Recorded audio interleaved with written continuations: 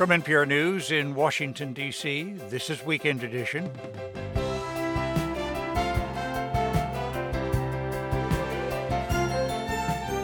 I'm Scott Simon. This hour, blizzards and cold grip state after state, grounding planes, cutting power, and canceling political events in Iowa. We'll have the latest. Also, Ecuador declares a state of emergency after car bombs and a televised takeover.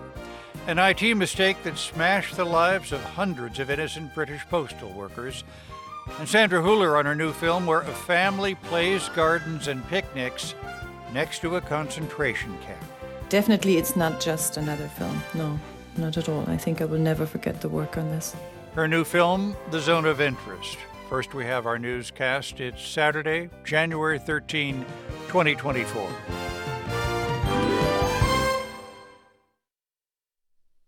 Live from NPR News in Washington, I'm Giles Snyder.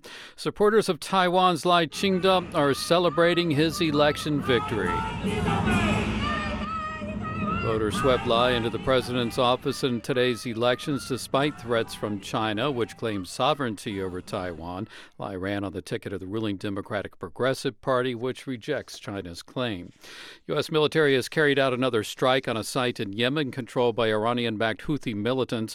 The strike was launched early today after strikes by the U.S. and the U.K. that hit more than 60 targets in an effort to put a stop to Houthi attacks on commercial ships in the Red Sea. NPR's Peter Kenyon. The airstrikes followed a number of warnings from President Joe Biden, the U.S. Central Command, warning that these Houthi attacks on commercial ships transiting the Red Sea had to stop. And the airstrikes have done considerable damage. The latest targeted a Houthi radar facility. But so far, the strikes do not appear to have deterred the Houthis. Their public response, at least, has been to declare that their attacks will continue. The Houthis say their attacks are in retaliation for the war in Gaza. British Prime Minister Rishi Sunak says the attacks in Yemen constitute self-defense. Philip Marks reports on Sunak's latest visit to the Ukrainian capital, Kyiv. The UK was responding to multiple Red Sea attacks on international vessels with guided missiles launched from 4 Royal Air Force jets based on Cyprus in the eastern Mediterranean. The US targeted at least a dozen other sites. On a visit to Kyiv to announce fresh funding for Ukraine and its defense against Russia, Sunak said the Houthis' attack on a Royal Navy warship Tuesday prompted his decision. The Houthis were, he insisted, putting innocent lives at risk, disrupting the global economy and destabilizing the region, and the joint US-UK strikes had successfully disrupted their capabilities. His chief political opponent, Keir Starmer, has supported Sunak's actions, but other lawmakers are demanding he answer questions in Parliament about the assault, something he's promised to do Monday. For NPR News, I'm Willem Marks in London. 2 days before the Iowa caucuses, the state is being hit by extreme weather. Steve Futterman reports from Des Moines. Normally here in Iowa, the final 2 days before the caucuses consists of barnstorming by candidates across the state. Not this year. A winter storm has brought snow, record low temperatures, and wind, and has forced the candidates to change their plans. Former President Trump has turned several planned appearances into virtual events. Nikki Haley has done the same. All the candidates are urging their supporters to show up on Monday. This was the pitch by Ron DeSantis. I know it's going to be cold. I know it's going to be not the most pleasant, but I don't think you'll ever be able to cast a vote that has more impact. It will be the coldest caucus day ever. With the wind chill factor added, temperatures could be 20 to 40 degrees below zero. For NPR News, I'm Steve Futterman in Des Moines. And from Washington, you're listening to NPR News. This is 90.9 WBUR. I'm Sharon Brody in Boston.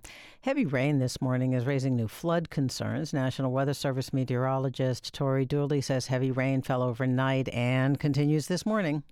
We'll definitely have periods of moderate to heavy rain continuing to fall across the state of Massachusetts, likely leading to some slow times on the roadways, poor visibility, and on top of that, some gusty southeasterly winds. That could produce some locally damaging wind gusts. So power outages are definitely a possibility, and things start to improve pretty quickly. 1 to 2 inches of rain is in the forecast. Dooley says minor to moderate coastal flooding is possible during high tide, which will be between noon and 1 p.m. Boston's projected to be a foot above flood stage. Street flooding is possible in trouble spots such as Morrissey Boulevard. Swollen rivers also are expected to cause local flooding. The Massachusetts Emergency Management Agency is reporting 5,000 power outages across the state. 30 flights have been delayed at Logan Airport this morning. The website FlightAware is also reporting almost 50 flight cancellations. Wind gusts are preventing the Steamship Authority from running ferries between Cape Cod, Martha's Vineyard, and Nantucket. The State Ballot Law Commission will meet next week to consider two challenges: objecting to Donald Trump's eligibility to appear on the Republican presidential primary ballot and general election ballot in Massachusetts. A labor attorney and a liberal political group argue the former president should be disqualified because of his role in the 2021 attack on the U.S. Capitol. But Senator Elizabeth Warren tells WBUR's Radio Boston that she believes voters should have the final say. The importance of that vote, whatever it was before, it is more than ever critically important to our democracy. It is critically important to the individual liberty of our people. It is critically important to our future and the future of our children and grandchildren. The Massachusetts Republican Party warns that removing Trump through legal maneuverings would set a dangerous precedent. It's 44 degrees in Boston. WBUR supporters include Progressive Insurance with Snapshot, which monitors safe driving habits to determine a personalized rate at Progressive.com. Not available in California and North Carolina, or from all agents.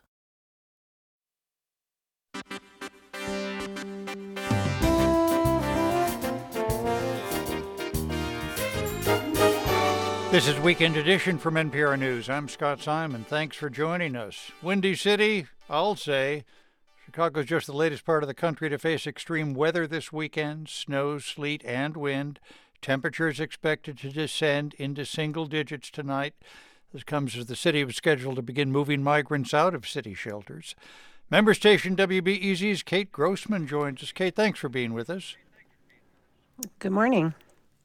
Kate, Chicagoans know how to roll with snowy weather, don't we? What are the concerns about this particular snow?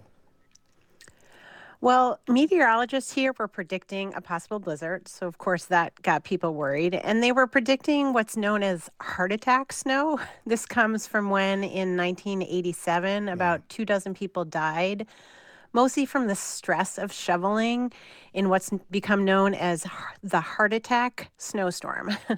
So here we have meteorologist Jake Peter explaining how the snow predicted for this storm is similar to that heavy 1987 snow.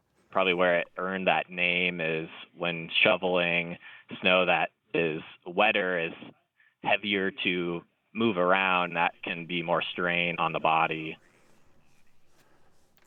So thankfully, much of the worst predictions did not come to pass yesterday. There were a few inches in the city, though there was as much as 6 to 8 in the suburbs. But it was definitely treacherous outside, but it was not a blizzard.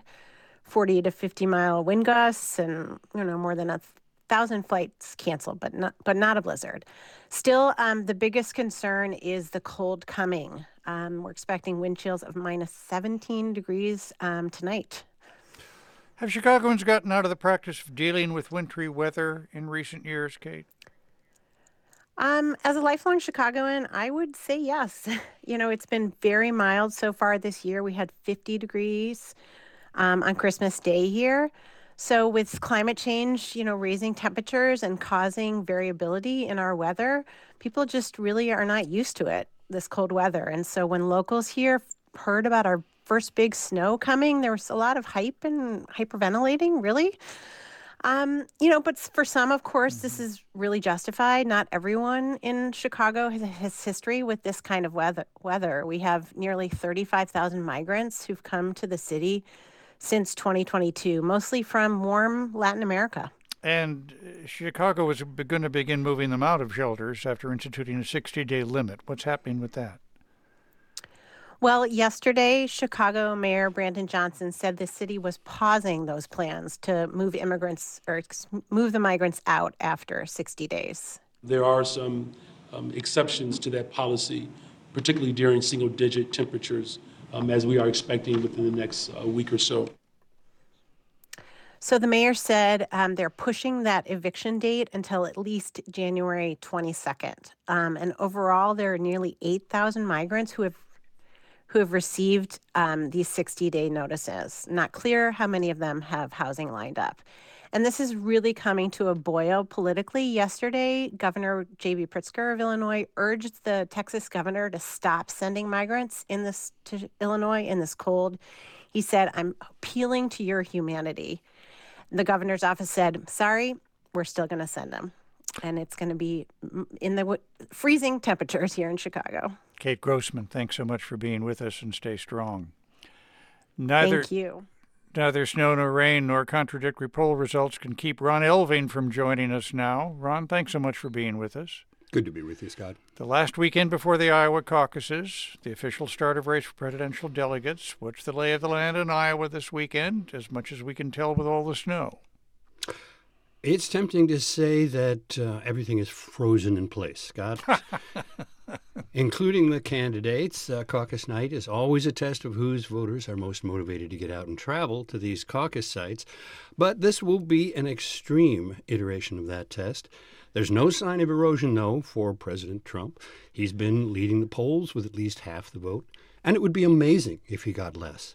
The only question is who finishes second, and that was long assumed to be Florida Governor Ron DeSantis. But this week, polls have him falling behind South Carolina Governor Nikki Haley, who has, of course, been the big story in the media now for months, even as other candidates like Chris Christie have dropped out. Donald Trump spent some time that he could have spent in Iowa instead of New York. Instead, he was in New York at a civil fraud trial over his businesses. The judge says he'd like to hand down the decision by the 31st, but even then, there are a lot more legal concerns that are going to take up Trump's campaign schedule, aren't there? Yes, he's been quite involved with this civil case, which does entail hundreds of millions of dollars. He showed up for closing arguments, but instead of addressing the case, launched into an attack on his political adversaries and the legal system until the judge gabbled an end to it. In the months ahead, he still has to face those criminal charges, federal and state, for his efforts to overturn his 2020 election defeat and his role in the January 6th assault on the Capitol, and, of course, the oldest charges for keeping top-secret documents after he left office.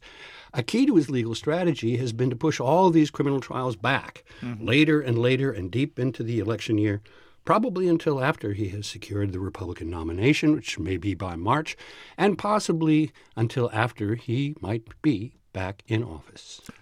Meanwhile, on the Democratic side, President Biden has been dealing with his own, if I might call them, campaign distractions, including wars, and a Pentagon chief who's been in the hospital. The war in Gaza has raised tensions in the region generally and brought on a rash of attacks on international shipping through the Red Sea. This week, the U.S. and the United Kingdom led several countries in striking the bases in Yemen, where one group aligned with Hamas has been launching attacks on the shipping lanes. Meanwhile, Defense Secretary Lloyd Austin seems to have hoped he could be treated for prostate cancer without telling the president and others about it. Biden called it a lapse in judgment, but it is beyond awkward, and questions will persist when Austin returns to the Pentagon. And looking back to the presidential campaign, the saying attributed to Donald Rumsfeld, of course, is you go to war with the army that you have. How is President Biden's army of Democrats looking right now? Smaller, or apparently smaller, according to the Gallup poll this past week. Gallup has released numbers showing only 27% of Americans identify as Democrats. Now, that's the smallest percentage in a very long time, and equal, by the way, to the 27% who identify as Republicans. Now, Democrats have not always been a majority, of course, but they generally have outnumbered the Republicans over the years through our history. Of course, I remember there being supposedly quite a few Democrats in 1984, 1972, when a couple of Republican candidates named Reagan and Nixon won 49 states. Meanwhile, the percentage of Americans who identify with neither party is up over 40%. And, you know, it's not hard to understand.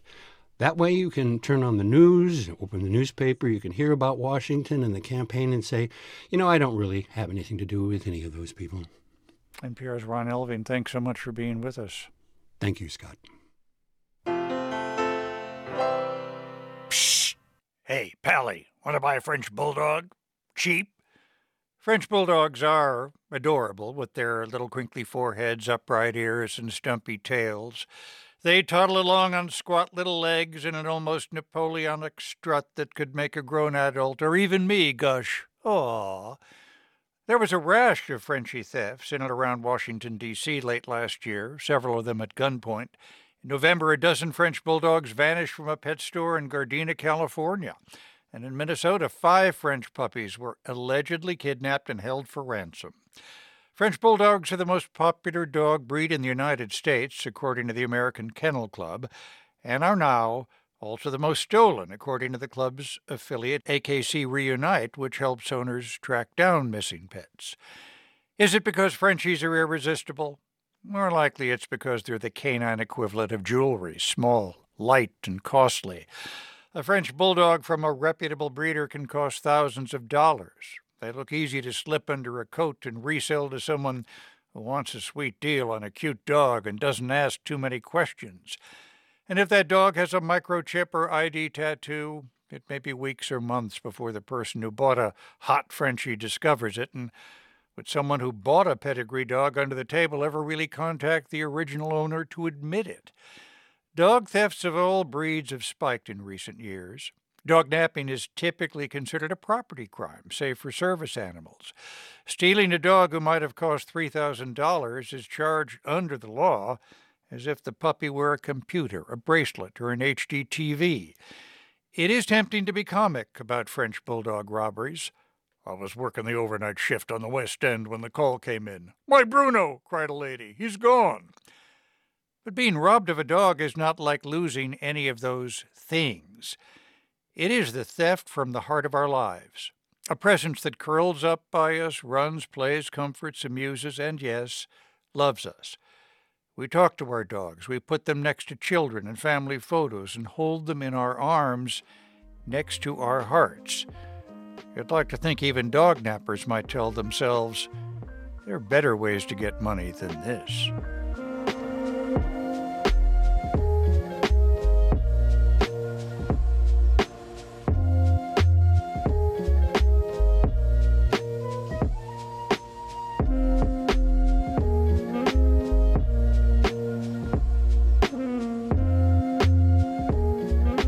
Weekend Edition is a production of NPR News, which is solely responsible for its content. Like a story you heard on this or another NPR program? Share it with a friend at npr.org. While there, you can also hear stories you missed, enjoy expanded content, or connect to your favorite member station.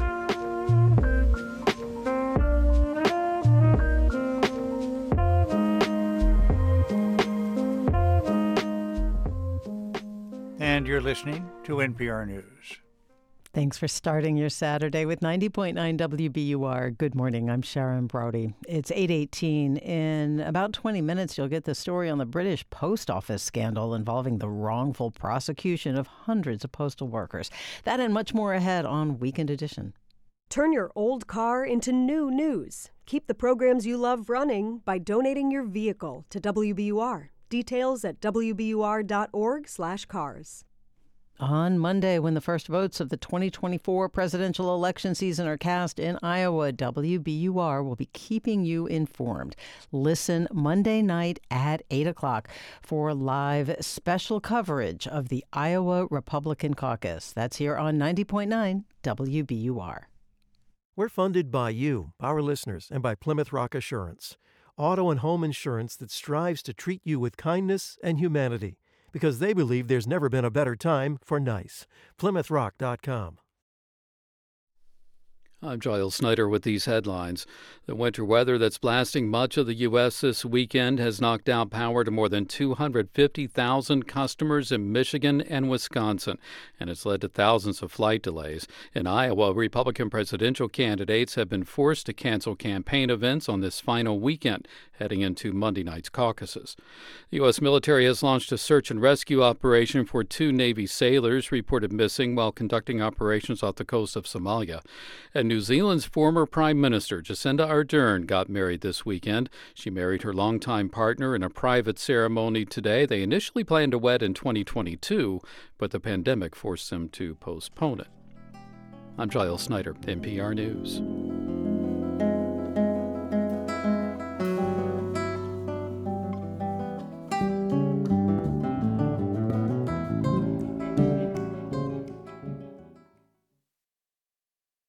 Support for NPR comes from the station and from Made in Cookware.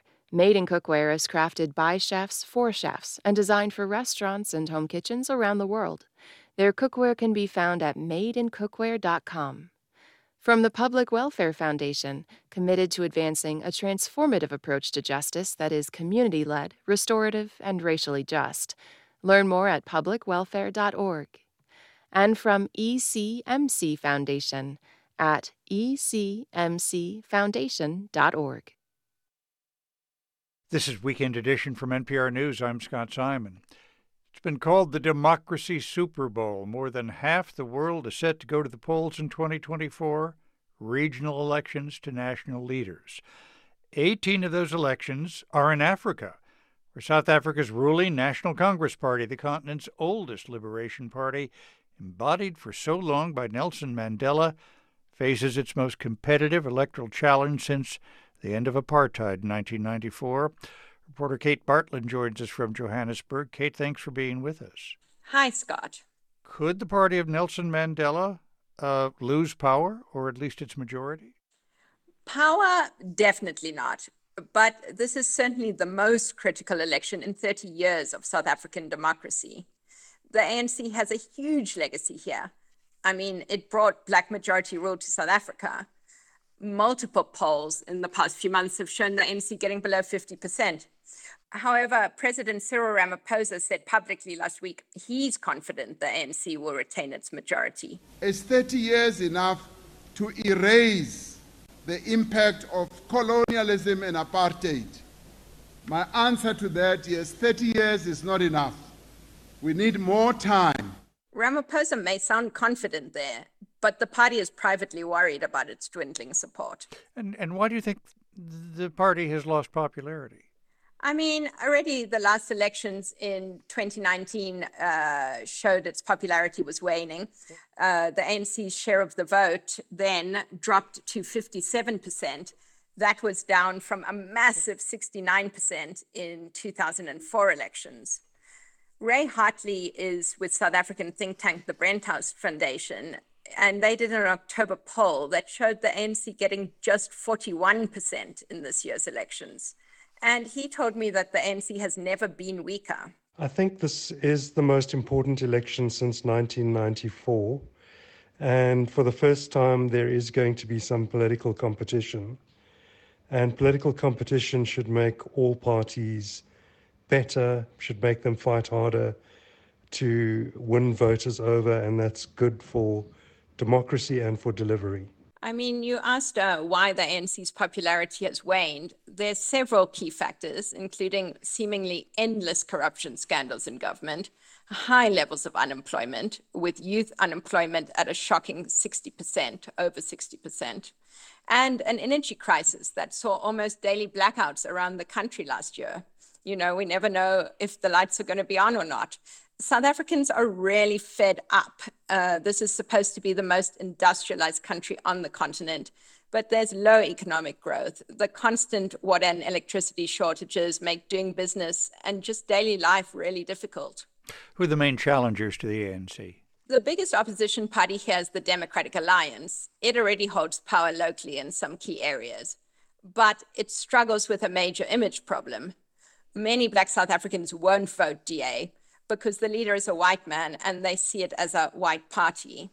Another alternative is the radical left-wing populist party, the Economic Freedom Fighters, and a coalition of 7 opposition parties just came together last August to form a pre-election agreement known as the Multi-Party Charter. Also, former President Jacob Zuma, a lifelong ANC stalwart, unexpectedly just threw his weight behind a newly formed opposition party, saying he wouldn't vote for the ANC. The party has called him Konto Wesizwe. It's been a huge story here because the party cheekily steals its name from the ANC's now disbanded arm wing, which Zuma himself was closely involved with for years during the apartheid era. But it's unclear if any of these parties by themselves could pose much of a threat to the ANC, really. You know, Ramaphosa came in on a wave of popularity. He was seen as someone who would clean up the ANC and what many considered the mess left behind by Zuma. But he's been cautious to keep party unity, and lots of South Africans think he's failed to act. Reporter Kate Bartlett in Johannesburg, thanks so much. Thank you. Ecuador has long seemed a peaceful country in South America, safe from drug cartels and gang violence, until this week. A group of gunmen took over a TV station in Guayaquil on Tuesday and held staff hostage during a live broadcast. The gunmen were eventually detained by security forces. Nobody was killed at the TV station, but it was just one of a series of allegedly coordinated attacks that rocked Ecuador over 24 hours. More than 30 car bombs went off across the country. Riots broke out in several prisons. At least 11 people have been killed this week. Ecuador's president, Daniel Noboa, declared a state of emergency and said, "We are in a state of war."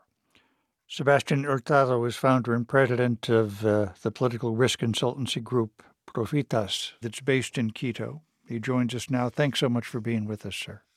Thank you for having me. What do you think sparked the violence this week? You know, prisons in Ecuador for some years now basically serve as headquarters for criminal organizations. And the government was planning on intervening in some of these prisons and moving some criminal leaders to different prisons. Ahead of that, a major criminal leader managed to escape. So basically, President Noboa reacted to the situation by first declaring a state of emergency, and after that, declaring, which is a first declaration of war against criminal organizations and their leaders. And basically, what we saw this week was a reaction from these criminal organizations against the action of the state. As we mentioned, Mr. Hurtado, Ecuador had seemed for so many years a peaceful and successful society. Have there been issues going on underneath that appearance over the years? Things started changing probably 5 years back, where we started to see some significant changes in the drug trade and in the drug trade business. You know, hardly any cocaine is produced in Ecuador. Most of the cocaine that goes through Ecuador and gets exported to the United States and Europe and Asia comes from either Colombia or Peru, and mostly Colombia. Around 2016, Colombian guerrillas in the south of Colombia got demobilized. And that created a vacuum of leadership in the drug trade. And new criminal organizations took over and started exploring new ways of moving drugs around the region. And Ecuador provided like an excellent base to move drugs and export them for many reasons. One being Ecuador is a fully dollarized economy, so that makes using the US dollar easier and laundering US dollar easier. And the second thing is, you know, Ecuador has very weak security and state institutions. How supportive are Ecuadorians of President Noboa's declaration of a state of emergency, or as he said, we're at war now, and his attempted reform of the prison system? This has become a major political win for President Noboa right now. You know, crime was the main concern of Ecuadorians, has been the main concern for Ecuadorians for a number of years now. And we all have become very frustrated with the past efforts from previous governments that haven't obtained results. So the fact that President Noboa took this bold step has been well received by many, not only in the general public, but also even from opposition groups in Congress. But does the threat of more violence continue, and what effect does that have on events? We all have, or some of us have some concerns about whether there's a clear security strategy behind these recent actions from the government. And we're all hoping that this is not just an initiative that throws just brute force to the problem. Does the United States have a role to play in support of Ecuador at this point, or would that be destructive? No, definitely. The support from the international community, from neighboring countries, and especially from the United States will be crucial. And I understand the Ecuadorian government is planning to announce a support package from the United States government. It will include logistics support, intelligence support, some experts on the ground. But I think the support from the United States, it's going to be key. Sebastian Hurtado is founder and president of the political risk consultancy group Profitas. Thanks so much for being with us. No, thank you for having me. There's Oscar buzz for Coleman Domingo, both for The Color Purple and for his portrayal of Bayard Rustin, a key force in getting hundreds of thousands of everyday Americans together on the National Mall for 1963's March on Washington. These ordinary human beings who were just doing what was in front of them to right some wrongs. Sunday on Weekend Edition, Aisha speaks with Domingo and one of the activists who worked alongside the real Bayard Rustin. You can listen tomorrow on your smart speaker, in the morning, your phone, or on your radio. This week, regulators approved a new kind of cryptocurrency investment called a Bitcoin Exchange Traded Fund. Got it? Or ETF. Crypto companies are hopeful it will move crypto into the mainstream. And as NPR's David Gura reports, critics worry that investors won't fully understand the risks. These new investment funds make it a lot easier to invest in Bitcoin. An ETF just simplifies access. That's Kathy Wood, the CEO of ARK Invest, and she just got the green light from the government to sell a new Bitcoin ETF. Hers is one of 11 total. ETFs are popular investments that trade like stocks. They're now a $7.7 trillion industry, and these new funds will track the price of the world's best-known cryptocurrency. I do think that Bitcoin is the biggest idea out there. Wood argues this digital currency will revolutionize the way we do business, and she's also a true believer. Her firm bought its first Bitcoin in 2015 for about $250. Today, it's trading above $43,000. And because buying actual cryptocurrency is kind of complicated, this new option is bound to boost crypto's popularity, Wood says. The ETF has been battle tested and is a vehicle that actually investors love. But not everyone is convinced, including several members of the Securities and Exchange Commission, the regulators that okayed these new investments. This was a split decision. Critics note many cryptocurrencies are extremely volatile. We fear many investors are going to end up losing money and being harmed here. Dennis Kelleher is the president and CEO of Better Markets. That's a nonprofit based in Washington that focuses on consumer protection. Kelleher fears these new funds will give mom-and-pop investors a false sense of comfort because they're already familiar with other kinds of ETFs, and millions of them are already customers of, or at least know of, some of the big money managers who have gotten in on the game, including Fidelity and BlackRock. Kelleher also notes the world of crypto has a reputation for being kind of scammy. The Securities and Exchange Commission has sued dozens of crypto companies and investors and promoters. The SEC, in approving this ETF, is like knowing there's a very high crime area with no cops on the beat. And despite that, Kelleher says, they've authorized companies to send buses to drop off people with wallets and lots of jewelry showing at midnight on those very same streets. SEC Chair Gary Gensler did vote to approve these new investments, but he seems to have done so reluctantly. A recent court decision forced his hand.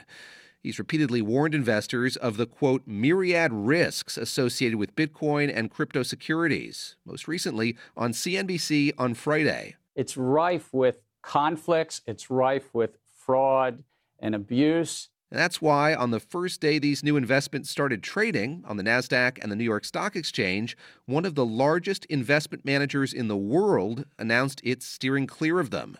Vanguard said they're not a building block of a well-balanced long-term investment portfolio. And it won't make Bitcoin ETFs available to its tens of millions of customers.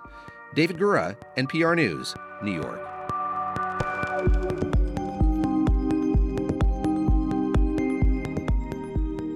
And you're listening to Weekend Edition from NPR News. You know that feeling of muscle soreness a day or so after you've done a tough workout? Now imagine that, but much more. That's what some people with long COVID face after they exercise. And as NPR's Will Stone reports, new research is giving scientists a clearer picture of what may be going on. Hit the gym, get back in shape. It's advice many patients with long COVID have heard. David Petrino says this notion that exercise is medicine has proven difficult to dispel in the broader medical community. It is very clear that this is not a typical response to exercise. They feel incredibly unwell. They become bedbound. Their whole system feels as though they've been poisoned. Petrino runs a long COVID clinic at Mount Sinai in New York, where he sees what's known as post-exertional malaise. It's a hallmark of long COVID and similar complex illnesses like chronic fatigue syndrome. Symptoms are typically extreme muscle pain, fatigue, and brain fog that last days, even a week after physical activity. But when they complain, Petrino says so often patients aren't taken seriously. Their lived experience is not being listened to or validated. That's why he says new research from the Netherlands is important, because it shows clear evidence of a biological basis for their symptoms. Scientists there compared 25 people with long COVID to those who'd had COVID and fully recovered. Both groups did an exercise test on a stationary bike that lasted about 10 to 15 minutes. The research team drew blood and took muscle biopsies from their legs before and after the exercise. Braden Charlton is at Vrij University in Amsterdam and one of the study's authors. This is a very real disease, and we see this at basically every parameter that we measure. After exercising, the consequences to the muscle were dramatic. Charlton says multiple tests revealed the mitochondria, the body's cellular power plants, are compromised, meaning their capacity to take up oxygen and produce energy is impaired. What we saw immediately, and it's very profound, is that their mitochondria don't function in a healthy way. Charlton says they also found atrophy and immense amounts of cell death in the muscle tissue. There is a lot more muscle breakdown than we would expect to happen following the exercise. Taken together, the results show widespread abnormalities that help explain patients' severe reaction to physical activity. I think it's a very strong study, and the messages are striking. That's Akiko Iwasaki, a scientist at Yale University who's studying long COVID. There's a real problem in converting oxygen into energy in these people, and literally they can't recharge their battery. The deep dive into muscles also turned up tiny blood clots. They were elevated in those with symptoms, and that only got worse with exercise. The clots were found inside the muscle, not in the blood vessels. That was a surprise to Rizia Pretorius at Stellenbosch University in South Africa. That means that the microclots can actually have travel through the damaged vasculature into the muscle. And that is huge, because if it can happen to muscle, then it can happen to the brain and any other organ. And if the linings of the blood vessels are really that compromised, she says it would also cause problems with the mitochondria. More work needs to be done on these different lines of evidence. In the meantime, David Petrino at Mount Sinai says doctors need to take these findings very seriously. We need to step out of this erroneous mindset of, well, no pain, no gain. No, post-exertional malaise is different. He says maybe with this new evidence, more people will listen. Will Stone, NPR News.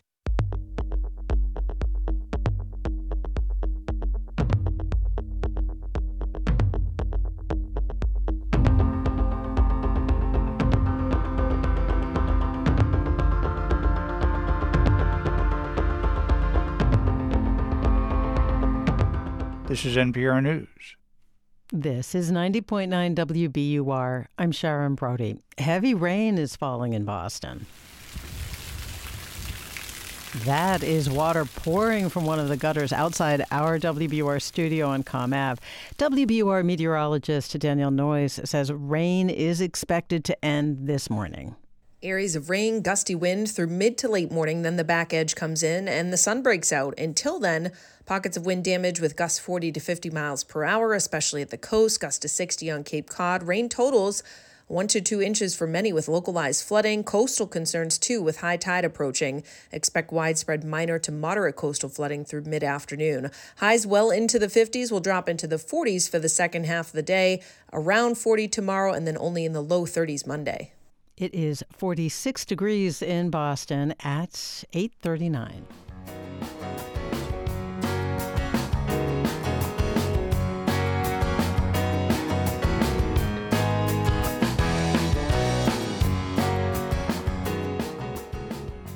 WBUR supporters include Boston's How Do You See the World experience with the Maparium Globe. Visit and explore stories about global progress. Tickets at howdoyouseetheworld.com. And Brookline Booksmith. Alex Michaelides and Karen Schiffman discuss Michaelides' new novel, The Fury, on January 17th. BrooklineBooksmith.com. Recently on Wait, we learned where panelist Shantira Jackson perches on the economic ladder. Do you have a Tesla? No, I'm a comedian. I'm Peter Sagal. If you have a Tesla, please do not take your hands off the wheel when you listen to this week's show with special guest Jason Isbell, even though Elon says you can. That's the news quiz from NPR. Saturday and now Sunday at 10 on 90.9 WBUR.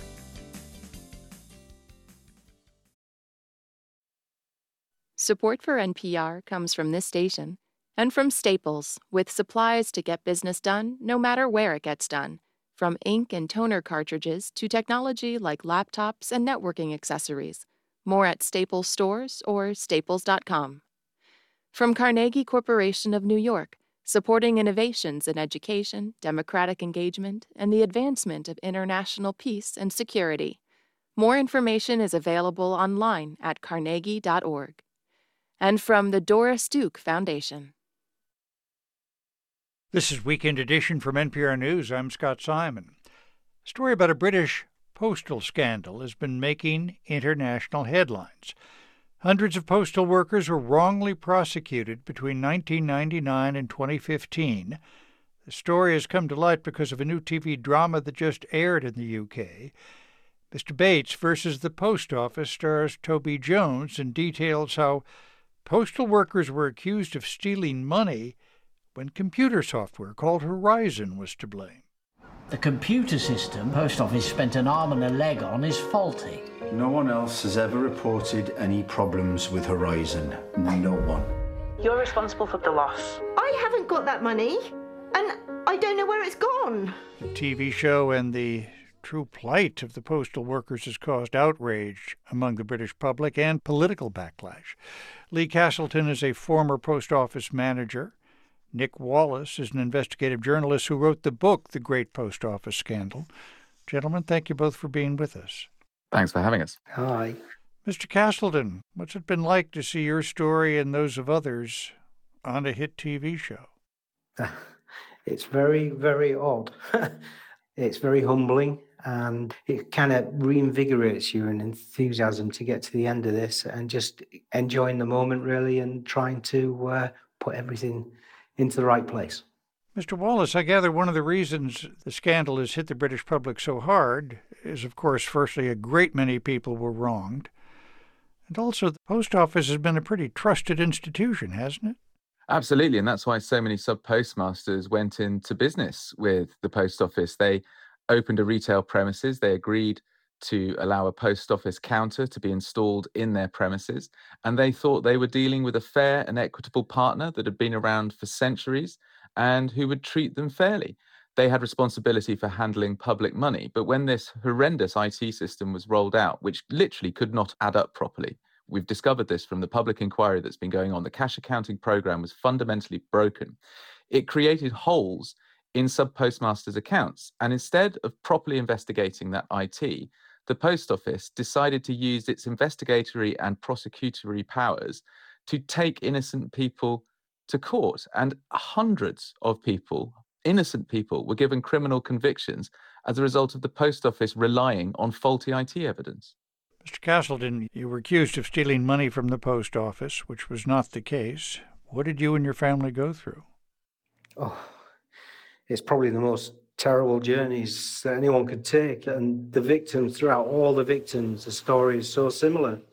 The post office were just not interested in the human side. took me to bankruptcy. We lost everything. My wife suffered from anxiety that led to epilepsy. And my daughter terribly suffered. She was bullied as well as my son. They were both bullied at school, which led to my daughter being very anxious and eventually an eating disorder, which took 10 years for her to start to recover from. And this has been 20 years for me. What did people say when you said, "But I'm innocent"? People would say that I was a thief, that they'd been told by the post office. Everyone trusted the post office. It's owned by the government. And people would say that I'd taken pensions from old people. Mr. Wallace, why did it take so long for the post office to discover the problem and recognize they were at fault? The post office didn't discover the problem. The post office went into denial mode to a terrifying degree. When it became apparent in 2013 to the board level members of the executive team that it may have been responsible for using faulty IT evidence to put innocent people in prison, rather than raising their hands and telling Parliament and telling the campaign groups which had been springing up over the course of the previous decade, they decided to hide that evidence. And successive executives denied publicly to the media and to Parliament that they had been responsible for any miscarriages of justice. And it wasn't until Lee, the lead campaigner, Alan Bates, and many hundreds more banded together to get litigation funding to take on the post office at the High Court that it was forced by a High Court judge, after an extremely aggressive litigation in which the post office attempted to remove the judge when they didn't like the way that he was thinking on this subject. The post office caved, settled, and handed over millions of pounds in compensation. There are some people who went to prison. There are some people who didn't survive, aren't there? More than 200 people were given custodial sentences. More than 900 people were given criminal convictions. There were people who told me that they thought in their darkest moment of taking their own lives as if it would be less painful and an easier thing to do than have to wake up and face their communities every day with this cloud of suspicion, and their families as well. Families were broken apart. We know of 4 confirmed suicides. But these sub-postmasters who've been struggling to get their stories heard have now got the world's media wanting to talk to them, and they have done everything possible to keep going, to agree to every single interview opportunity that comes their way, just so they can keep hammering the story, going to the well one more time, re-traumatizing themselves in order to be able to talk about what happened to them in the hope they might get justice. Mr. Castleton, Prime Minister Sunak says he wants to make this right. What would that be for you? Well, the original case in the High Court, it still stands against me. That would be the first step. And then we need to look at all the convictions to be removed and then move on to compensation. Everyone needs to be fully and fairly compensated. And then finally, accountability. You know, this is a company that's wholly owned by the government, and there's never been anyone removed from their employment. There's never been anybody taken to court, prosecuted, or ever punished. And in order to draw a line under all of this, we need those steps to take place. Otherwise, you just don't get closure. For all you've been through, what would you like us to know? What would you like us to bear in mind? Oh, gosh. The humanity of it, really. Nobody should have to fight this hard. The group have pulled up every single tree. They've fought every corner with no money, with nothing but just belief in justice. It's had terrible effects throughout families. You know, I equate it to holding a dry handful of sand and just watching every grain fall between your fingers. And you have no power to stop it, just nothing. And I just wish that people would realize that should never happen to anybody. Lee Castleton managed a post office in the town of Bridlington. Nick Wallace is an investigative journalist. Thank you both very much for being with us. Thank you. Thank you.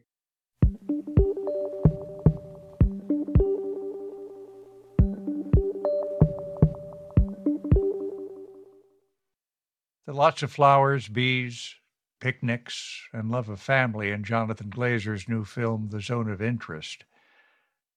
There is also smoke in the sky, fire licking at the clouds, ash floating down, and roars from the crematorium of the concentration camp just beyond the walls of the family's home and gardens.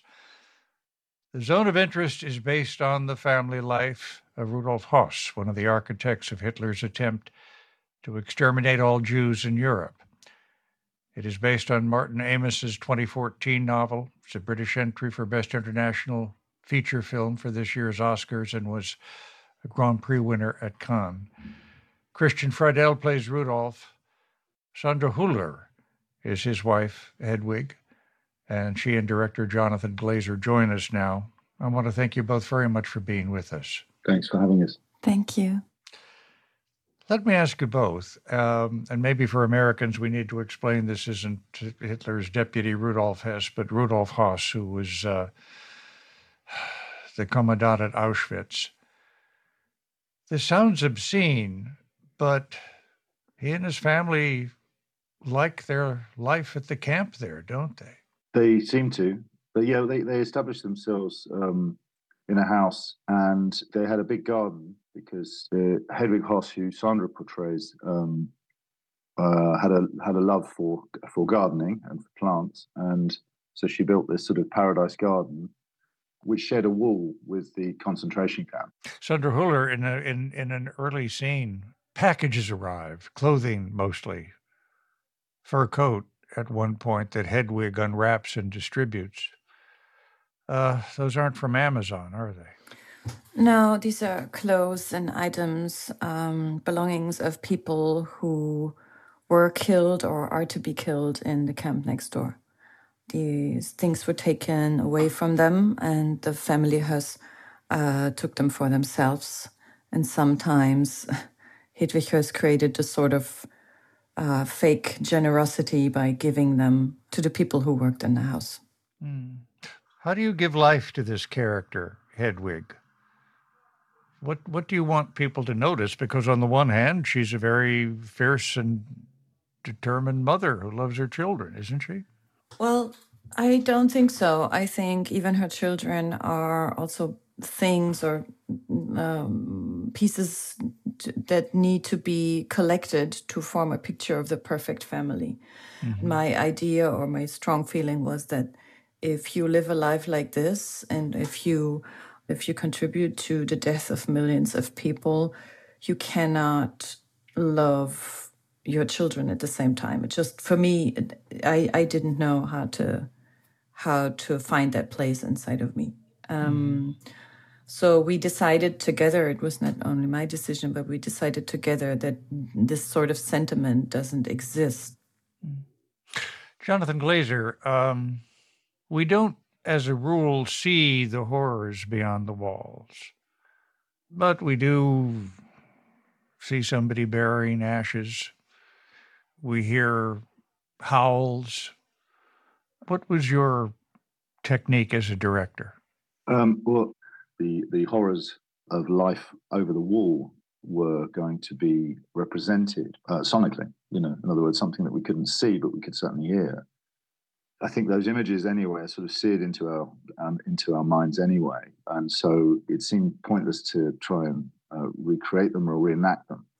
Yes, I think, Jonathan, please tell me when I'm wrong, but it was important for us to know that Hedwig Höss is not somebody who's on this side of the wall and doesn't know what's going on. We know, and this information was really important to me, we know that she has been in the camp and she saw everything that was going on there. So she has a very important line in the film, which is a line we actually found in the vaults in the archives at Auschwitz as part of a testimony given by a prisoner who survived, who worked in the house. And actually the line that Sandra says in the film to one of the girls who works in the house, one of the local Polish girls who works in her house, spitefully, she says, if I wanted to, my husband could spread your ashes on the fields of Babicha. In that single line, we understand everything she knows. Was it difficult emotionally for both of you, for the entire crew, to work on this film? Or, after all, you're professionals. Is it just another movie? You're right to say that. There is a there are two things going on. One is the enormous weight of responsibility and challenge, as a human being to where you are and what you're trying to achieve. And on the other hand, you have your practice, your craft, and your craft, for me anyway, the craft was something which, which you immerse yourself in to just get through what you need to achieve that day. And of course, sometimes you're untroubled by anything else going on around you in terms of the significance of factor of the site you're on. And other days, it stops you in your tracks and you remember where you are. How was it for you, Ms. Huller? I agree. It's somewhat the same. And it says at the same time, I would always say that, or I felt that everything that could have been difficult or anything or challenging was always put into perspective through the space that we were in, because none of these things mattered at all. So whenever something felt hard or anything, it was always very clear that it's nothing compared to the things that happened there before. But definitely it's not just another film. No, not at all. I think I will never forget the work on this. Sandra Huller, I feel the need to ask you a question. You were born in East Germany. East Germans didn't learn about the Holocaust the way West Germans did. Would that be fair to say? No, I don't agree. When I grew up, the atrocities of the camps and what the fascists did were a big topic in school. So I think I remember that we saw very cruel pictures of that time. So I think there was nothing really kept from us or history changed in some way. I don't think so. If you want to speak about the political situation right now in Germany, that's a problem for all of Germany. That's not an Eastern German problem. Well, could I get you to talk about that a little? Do you have concerns about the political atmosphere in Germany at the moment? I do, and it's a very dangerous moment that we're living in right now. And maybe you read it on the papers. Some information came out that one of the parties in Germany called AfD made actual plans to deport people from the country to make it clean again. So it's a really dangerous moment. There's nothing more to say. We need to act against this. That's all I can say. Yeah. Sandra Huller and Jonathan Glazer, their new film, The Zone of Interest. Thank you both very much for being with us. Thank you very much. Thank you.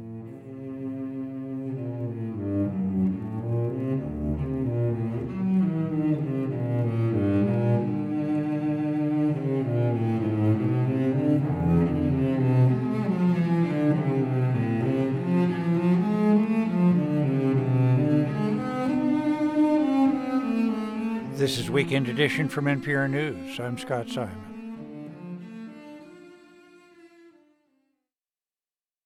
Support for NPR comes from this station and from Viking, dedicated to creating travel experiences for the thinking person with programs designed for cultural enrichment on board and on shore. Learn more at Viking.com. From BetterHelp, committed to supporting mental health through therapy.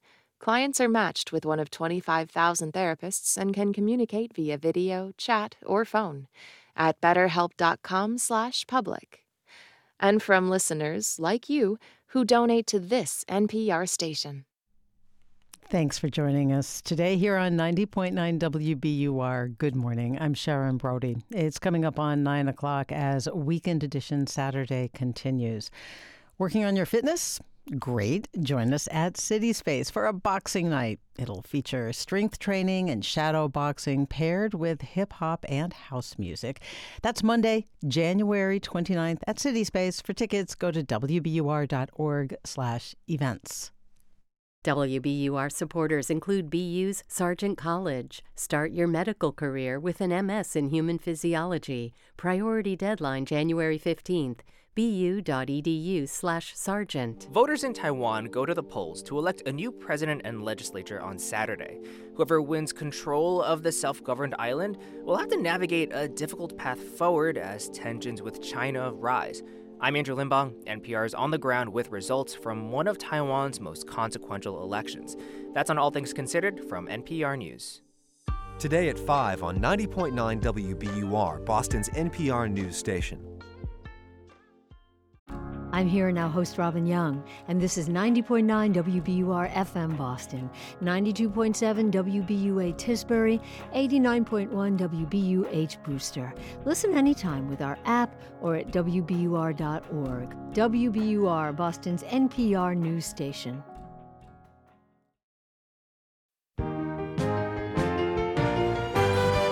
From NPR News in Washington, D.C., this is Weekend Edition.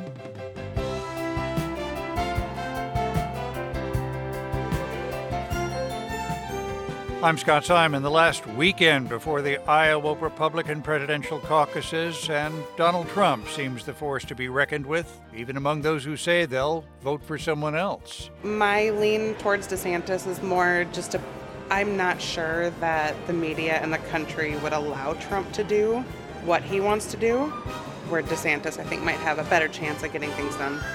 And later, Eric Deggans preempts the Emmys with his Deggies. We're so honored. Another boffo year for Obamacare signups. And people in Pittsburgh worry about U.S. Steel leaving town. First, we have our newscast. It's Saturday, January 13, 2024. Live from NPR News in Washington, I'm Giles Snyder. The U.S. has carried out another strike against Houthi militants in Yemen. The U.S. military says this latest attack targeted a radar site threatening commercial shipping in the Red Sea. The attack follows Thursday's strikes by the U.S. and the U.K. Pentagon Deputy Press Secretary Sabrina Singh says the strikes are necessary given Houthi attacks on commercial ships in the Red Sea since November. We feel we were very successful in disrupting many of the capabilities that they've been using to launch at commercial vessels who are transiting the Red Sea. The Houthis say their Red Sea attacks on civilian cargo ships are in retaliation for the war in Gaza. A Houthi spokesman has told Reuters that the strikes have been ineffective. The group has pledged to respond, raising fears of a wider conflict. The ruling party candidate for president of Taiwan is celebrating his election victory. Voters swept Lai Ching-te into the president's office, despite threats from China, which claims sovereignty over Taiwan. More Palestinians have been told to leave their homes and shelters in central Gaza, where fighting between Israeli soldiers and Hamas militants has intensified. The latest evacuation orders come as another telecommunications blackout hit Gaza. Here's NPR's Carrie Kahn reporting. According to UN officials, more than 18,000 people were given new evacuation orders. Israel's military says it is moving civilians for their safety. The UN Human Rights Office criticized, quote, forcing civilians to relocate into areas where military actions continue. According to Palestinian health officials, more than 150 Palestinians were killed in the past 24 hours due to Israeli airstrikes.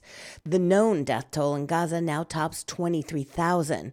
About 1,200 people were killed in southern Israel following the attack by Hamas on October 7th. Carrie Kahn, NPR News, Tel Aviv. House conservatives want Speaker Mike Johnson to walk away from a deal he made with Democrats setting government funding levels. NPR's Deidre Walsh reports this comes just 1 week until a deadline to avoid a partial government shutdown. Speaker Johnson met Friday with conservative and moderate Republicans to discuss legislation to fund federal agencies through the rest of this fiscal year. Last weekend, he announced a bipartisan deal that largely stuck to levels based on an agreement former Speaker McCarthy made with President Biden last year. In the face of blowback from many on the right, Johnson says he's sticking with the deal. Our top-line agreement remains. We are getting our next steps together, and we are working toward a robust appropriations process. Lawmakers expect another short-term funding bill will be needed to avoid a partial shutdown. The Speaker declined to say whether he would back one, but Senate Democrats started the process to vote on a stopgap next week. Deirdre Walsh, NPR News, the Capitol. And from Washington, you're listening to NPR News. This is 90.9 WBUR. I'm Sharon Brody in Boston.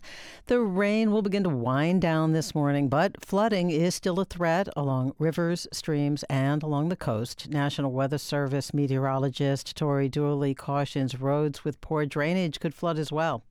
We've had some pretty significant rain throughout this week, and with another 1 to 2 inches of rain falling throughout the overnight hours, any rivers that remain swollen or are still in flood stage are expected to rise over the next day and then slowly recede as we start to head into early next week. Dooley says during high tide, between noon and 1, Boston is projected to be about a foot above flood stage. Trouble spots, such as Morrissey Boulevard in Dorchester, could be flooded. The Massachusetts Emergency Management Agency reports the number of power outages across the state dropped from 5,000 down to 2,500 in the last hour. 30 flights have been delayed at Logan Airport this morning. The website FlightAware also is reporting almost 50 cancellations. The Steamship Authority is unable to run its ferries between Cape Cod, Martha's Vineyard, and Nantucket because of gusting winds. New Hampshire Democrats and independents are being asked to switch party affiliations so they can vote against former President Donald Trump in the state's Republican primary in 2 weeks. WBUR's Anthony Brooks tells WBUR's Radio Boston that a super PAC is behind the effort. According to the New Hampshire Secretary of State office, nearly 4,000 New Hampshire Democratic voters changed their party affiliation, and that's a possible indication that they plan to participate in the Republican primary. Recent polls in New Hampshire showed former South Carolina Governor Nikki Haley within striking distance of Trump, who is in the lead. Governor Healey is among the political leaders kicking off a celebration for 8th graders from every city and town in Massachusetts. The students will be serving as ambassadors from the communities this year. They'll focus on civil engagement. The event this morning at the JFK Presidential Library is part of the nonprofit Project 351. We're funded by you, our listeners, and by FJC, a foundation of donor-advised funds working to maximize the impact of charitable giving and to create customized philanthropic solutions. Learn more at fjc.org.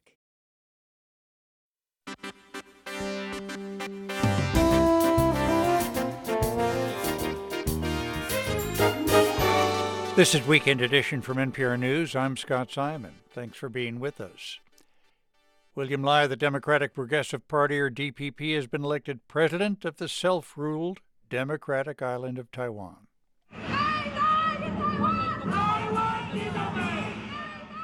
The outcome of the election is key for Taiwan's relationship with the U.S. and China, of course, which wants to control Taiwan through military force if necessary. NPR's Emily Fang is in Taipei at DPP party headquarters. Emily, thanks for being with us. Hey, Scott. What's the significance of a Lai victory? Well, this was a clear victory for him. It was a very close one, and he won largely by appealing to this pro-Taiwan, anti-China base of voters. And because he won, that means Taiwan stands towards China and also towards the U.S., which is the island's most important security guarantor, will largely stay the same. Now, Lai comes from the political establishment. He's actually currently the vice president, and he's from the DPP, which is this party that's flirted with the idea of formally declaring Taiwan as an independent country. He's also helped Taiwan branch out internationally, building up these diplomatic partnerships, even though most of the world does not formally recognize Taiwan as a nation. And therefore, Beijing has made no secret that it hates Lai. His running mate, Bi-khim Hsiao, which is Taiwan's next vice president, has already been sanctioned by China. And Beijing has said repeatedly voting for Lai would be choosing war with China. However, so far, China's been pretty restrained in its rhetoric about the Taiwan elections, and they've no indication they want to escalate tensions at this stage. Lai from Taiwan just spoke to the press, and he committed himself to maintaining the status quo on cross-strait relations while also pursuing dialogue with China.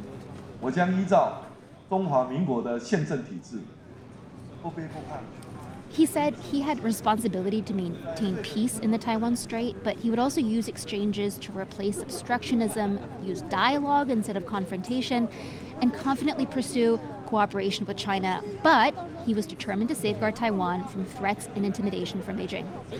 Emily, you mentioned the closeness of the margin. What kind of mandate does Mr. Lai have?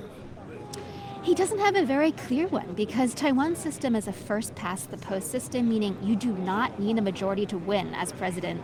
And Lai got only about 40% of the popular vote, so that diminishes his authority a bit. His party, the DPP, has just secured a historic third term in the president's office. This has not happened before in Taiwan's admittedly very short democratic history. But the DPP does not have a majority in the legislature anymore, so it's going to have to negotiate with two other opposition parties which made these big legislative gains, and that means gridlock for the next 4 years. The other two parties could very easily hold up policies that Lai's office proposes on, say, national defense or other budget priorities, introducing delays in policies that Taiwan might not have when it comes to deterring China. Emily, what can you foresee after Mr. Lai takes office? Well, he's coming into office in a highly divided Taiwanese society. They're divided along lines of identity, whether they feel more Taiwanese or if they still feel culturally Chinese, and also divided along perspectives about how to best deter China. But the biggest priority for him is going to still be domestic. You know, the bread and butter issues that voters voted on, like the economy and housing prices, familiar probably for most American voters. Also, Lai has a really long lame duck period coming up. He's not going to be sworn in as the new president until late May, so there's a lot that can happen before then. For example, China could, in theory, escalate its intimidation of Taiwan by cutting off more trade with the island, by ramping up its now daily military saber-rattling, which it does by flying its fighter jets and sailing Navy boats around the island. But I also want to end on a more positive note, which is this is only Taiwan's 8th ever direct presidential election. I watched voting happen. I watched the votes being counted publicly. It was carried out smoothly, transparently, and quickly. People who lost conceded gracefully, vowing to work with Lai. About 75% of people turned out. So you have a very engaged population here who cares about democracy, even if they don't always agree with one another. NPR's Emily Feng speaking with us from DPP party headquarters in Taipei. Emily, thanks so much for being with us. Thank you, Scott. Just 2 days to go before Iowa's first in the nation caucuses. The state is getting pummeled with a powerful winter storm, and it'll be bitterly cold on Monday. NPR's Sarah McCammon joins us now, not from Iowa, which is apparently not easy to get to. Sarah, thanks for being with us. Yeah, Scott, I was supposed to be in Iowa yesterday. I've almost lost count of how many times we had to change travel plans because of the weather, and that's affecting everybody who is trying to campaign or cover this caucus or listen to candidates. Cold weather is nothing new in Iowa this time of year. I lived there for several years, but this is cold even for Iowa, and the snow and heavy winds have not been helping. Former South Carolina Governor Nikki Haley had to cancel 3 in-person events yesterday. She turned those into teletown halls instead, and she said she really hopes her Iowa supporters will come out on Monday. Please wear layers of clothes just in case there are lines so that you are staying safe. And please go in there and know that you are setting the tone for the country. And it's not just Nikki Haley. Florida Governor Ron DeSantis also postponed some events yesterday because of the weather. Former President Trump is doing a mix of tele-rallies and in-person events. Vivek Ramaswamy's campaign said he was continuing as planned, but earlier this week he also had to cancel some events. And that, Scott, was after he criticized Haley for doing so and implied that canceling events because of severe weather was weak. This winter storm, though, is not weak, and it's something candidates and everybody else has to think about. Sarah, Midwesterners are up to it, okay? What could this storm mean for caucus night on Monday? Well, we like to think so. I still think of myself as one. Remember, caucuses are held in person at a specific time. There's usually no way to absentee vote. And so because caucus night is likely to be sub-zero weather across much of the state, it's very likely that some voters who would otherwise come just will not want to brave the cold or won't be able to. This system has gotten its share of criticism for being tailored to people who have jobs and family situations that allow them to caucus at night, and in many cases who are physically able to do so even in winter weather. So which candidate all of this helps is anybody's guess, Scott. I've heard a few different theories about that. Evangelical leader Bob Vanderplatz, who's endorsed DeSantis, says he thinks it will help DeSantis. His theory is that Trump supporters might look at the polls and just stay home. If they believe he's winning by 30 points, maybe I may just watch the victory speech on TV versus spending 2 hours in the bitter cold and trying to have a debate with my neighbors. That said, Trump's base is known for its enthusiasm and loyalty, and Trump is just so far ahead in the polls, it's hard to envision an outcome where he's not the winner because of this. The bigger question, I think, is which candidate not named Trump can persuade enough of their supporters to turn out on Monday and give them second place. What are the candidates saying as they make their final appeals? This really appears to be a fight for second place between DeSantis and Haley. Trump's legal battles have kept him mostly out of Iowa in recent days, but it really doesn't seem to matter for him. His supporters think he's being unfairly targeted, and they've rallied around him. But Haley has been gaining ground in some recent polls, and she's trying to build on that. Former New Jersey Governor Chris Christie's decision to drop out this week might help her. He has not endorsed anyone, but both Haley and Christie are seen as appealing to more moderate Republicans. And Haley may be poised to pick up some of his supporters in New Hampshire, where she's been polling within single digits of Trump. Because even though we're heading to Iowa, or at least I hope I'm getting there soon, for the caucuses, everyone knows that the first primary in New Hampshire is not far behind.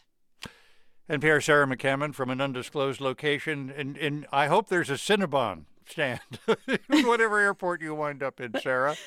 There's at least coffee. Thanks so much for being with us. Thank you.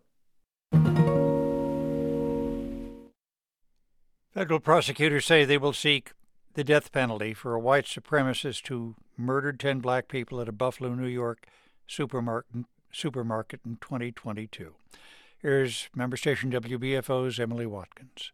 Friday's decision from the Department of Justice to seek the death penalty means that gunman Peyton Gendron will face trials in federal court. He avoided trial in his state case by pleading guilty to 25 charges, a move outside attorneys believe was likely made in hopes that the DOJ would not seek the death penalty. But the DOJ never promised that. Zanetta Everhart is the mother of Zaire Goodman, one of the 3 people who was shot but survived. Outside of federal court Friday, she said she is satisfied with the DOJ's decision. For me, I believe in the greater good of that, right? There should be a trial. The country should see what happened that day. They should know what led up to that, right? They should hear all about the manifesto and the guns that he used and modified. Gendron previously pleaded not guilty to 27 federal counts against him. He could still plead guilty, avoiding a criminal trial, but a sentencing trial would still be held where a jury would have to be unanimous to send him to death row. New York State abolished the death penalty for state-level cases 20 years ago, but the Justice Department had the ability to seek the death penalty for Gendron's federal hate crimes case. This is the first time President Biden's Justice Department has authorized a new pursuit of the death penalty. Terrence Connors, an attorney for some of the families, acknowledged relatives are split on whether federal prosecutors should seek the death penalty. Several of them felt that life in prison was the appropriate sentence, let him stay there and experience that. And there were others that thought the maximum punishment was warranted in this case. And if not in this case, in what case? Attorney Connors says he expects the case to go to trial by the end of the year at the earliest. Everhart said no matter when the trial happens, it won't fully provide closure. I don't think that emotion will ever die. There has not been a day since 5/14 that I haven't thought about it. Court was adjourned until next month, when the trial date will be set. For NPR News, I'm Emily Watkins in Buffalo.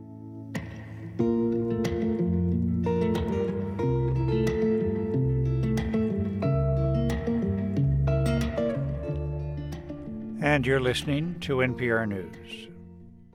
This is 90.9 WBUR. Good morning, I'm Sharon Brody. Coming up in about 15 minutes, you'll hear about a mysterious note discovered in an 1880s bustle dress. That and more ahead on Weekend Edition. And Wait, Don't Tell Me comes your way at 10 o'clock here on WBUR. I'm Susan Stamberg. When the time comes for a new car, consider donating your old one to us. We will turn it into your favorite programs. Here's how. Just go to WBUR.org. WBUR supporters include Boston's How Do You See the World experience with the Maparium Globe. Visit and explore stories about global progress. Tickets at howdoyouseetheworld.com. It is 49 degrees in Boston. A coastal flood warning is in effect starting at 10 a.m. Rain around, tapering off this morning, a windy Saturday, and highs today reaching the low 60s. This is 90.9 WBUR. I'm Giles Snyder with these headlines. House Speaker Mike Johnson is standing by a $1.6 trillion bipartisan spending deal in the face of calls by hardliners in his party to scrap it. They're threatening a government shutdown next week if he doesn't throw out the deal. Much of the country is being hammered by winter weather this weekend. Governors from New York to Louisiana have declared states of emergency. Tens of thousands of customers are without power in several states that border the Great Lakes. And forecasters are warning of near-record cold in Kansas City tonight, where the Chiefs are hosting the Miami Dolphins in their NFL playoff game. The playoffs are kicking off this weekend. The early game pits Cleveland against Houston. I'm Giles Snyder, NPR News.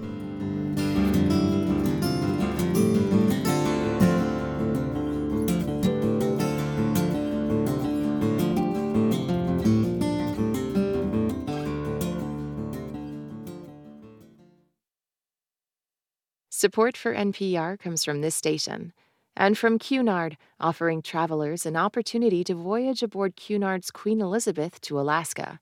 Guests can explore ports and scenic cruising through Glacier Bay National Park with locally sourced cuisine. More at cunard.com. And from Progressive Insurance, where drivers can compare direct rates using Progressive's rate comparison tool. Customers can see options and rates side by side. More at progressive.com or 1-800-PROGRESSIVE. This is NPR. This is Weekend Edition from NPR News. I'm Scott Simon. The U.S. military struck again at a target in Yemen it said was being used to attack commercial ships in the Red Sea. This follows earlier strikes that hit dozens of targets on Friday. The White House says the airstrikes on the Iranian-backed Houthi rebels are not intended to spark a wider war in the region. But tensions remain high, with the U.S. striving to limit interference from Iran as Israel's war against Hamas approaches 100 days. NPR's Peter Kenyon is following all this from Istanbul. Peter, thanks for being with us. Hi, Scott. Why the strikes now in this Red Sea area? Well, the airstrikes followed a number of warnings from President Joe Biden, the U.S. Central Command, warning that these Houthi attacks on commercial ships transiting the Red Sea had to stop. And the airstrikes have done considerable damage. The latest targeted a Houthi radar facility. But so far, the strikes do not appear to have deterred the Houthis. Their public response, at least, has been to declare that their attacks will continue. How does U.S. involvement change the situation in the Middle East and the Persian Gulf? Well, the U.S. has long maintained a presence in the Gulf and has bases in the region, of course. Washington sent warships to the area in an effort to deter others from joining this conflict because, of course, a major concern is not to let this escalate into a wider regional fight. That's a risk the West is keen to avoid. And we should point out that the Houthis say the main reason for these attacks on commercial shipping is to show support for Hamas and Hezbollah, the Iran proxy militias that have been targeted by the Israeli military ever since Hamas's deadly raid on October 7th. That attack killed some 1,200 people, mainly civilians, and resulted in hundreds of hostages being taken. Peter, there were massive protests Friday in Yemen opposing the strikes against the Houthis. Might the Houthis now feel galvanized and continue attacks on shipping? Well, that's certainly a possibility. The Houthis appear to have the support of a very vocal segment of the population in Yemen, at the very least. Certainly, Iran has made clear it intends to keep up its support for the Houthis, which it sees as part of what it likes to call the axis of resistance. That's countries, militias, state and non-state actors that see themselves as countering U.S. and Israeli influence in the region. I was in Yemen on a reporting trip a number of years ago, before the Houthis became such a major presence in the country. Back then, they were concentrated in the northwest, up near the border with Saudi Arabia. I remember a very long drive from the capital to see a meeting they were having. It was in a local hotel. They all filed in, and they carefully lined up at the cloakroom. Each one checked his rifle at the door with the clerk before heading into the meeting. This was probably 2007 or so. Back then, in the rest of Yemen, certainly in the capital, there was not very many people at all worried about the Houthis. There have been some big changes since then, of course. What are the ripple effects of cargo ships avoiding the Red Sea? Well, it's an important commercial route, and a number of major firms are now avoiding it. In the last day, in fact, car makers Tesla and Volvo both announced they're suspending some of their production in Europe because of a shortage of components due to the attacks on ships in the Red Sea. The shipping giant Maersk and others have made it clear they're prepared to absorb the higher costs and the extra time it takes to send their ships around South Africa. And Maersk said last month that it believes this situation could continue for several months. NPR's Peter Kenyon, thanks so much for being with us. Thanks, Scott.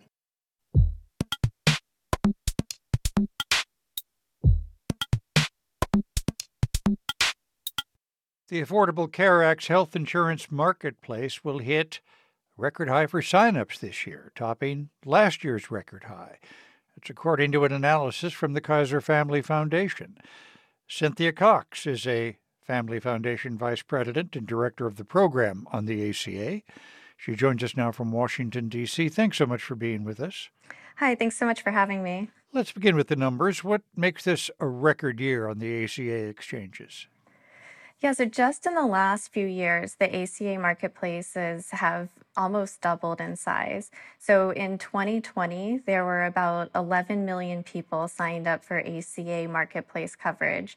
Now we're at over 20 million people for 2024, and the open enrollment period still has a few more days left. So I wouldn't be surprised if that number gets even higher. And what do you think is driving all the signups?